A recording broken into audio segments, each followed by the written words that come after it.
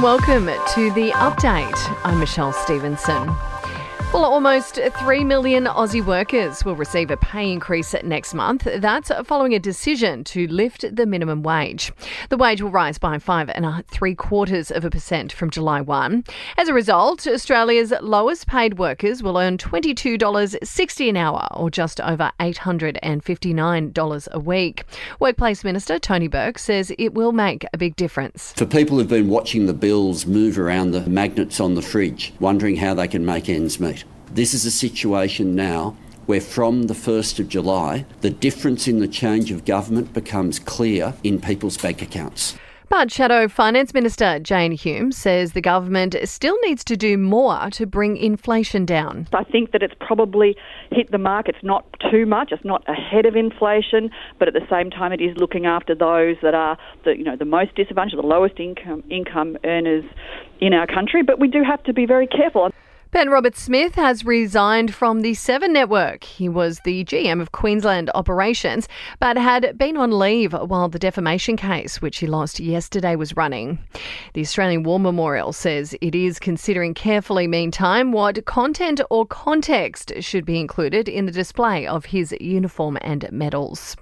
The PM has outlined the importance of peace and stability in the region as he attends a major security and defence conference in Singapore. Anthony Albanese says everyone in the Indo-Pacific needs to work together to boost prosperity. And we know that security isn't just about defence. It's also about our capacity to be less vulnerable to shocks, whether that's a future pandemic, a trade or cybersecurity shock, or regional or international conflict. Outgoing Premier Mark McGowan has thanked Western Australians for their support. He received a rockstar welcome as he arrived for his final day leading the state. We're being told to expect a winter that's warmer and drier than usual this year. Higher temps will be seen across most of the country, including at night, except for inland areas. And Adelaide and Perth have the worst rental vacancy rates of all capital cities in the nation. Sport and entertainment are next.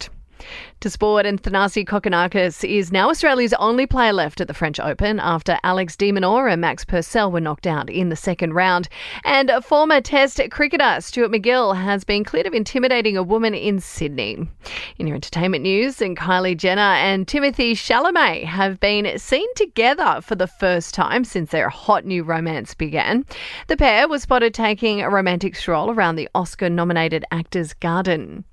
Kylie Minogue is the new Queen of Fizz as her Prosecco becomes the biggest seller in Britain.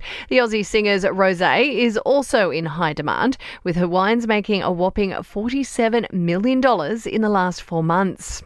And it seems Aussies have played a pretty big role in keeping Netflix in business. The global streaming giant revealing its 5 million Aussie subscribers spent $1.06 billion on the service last year alone.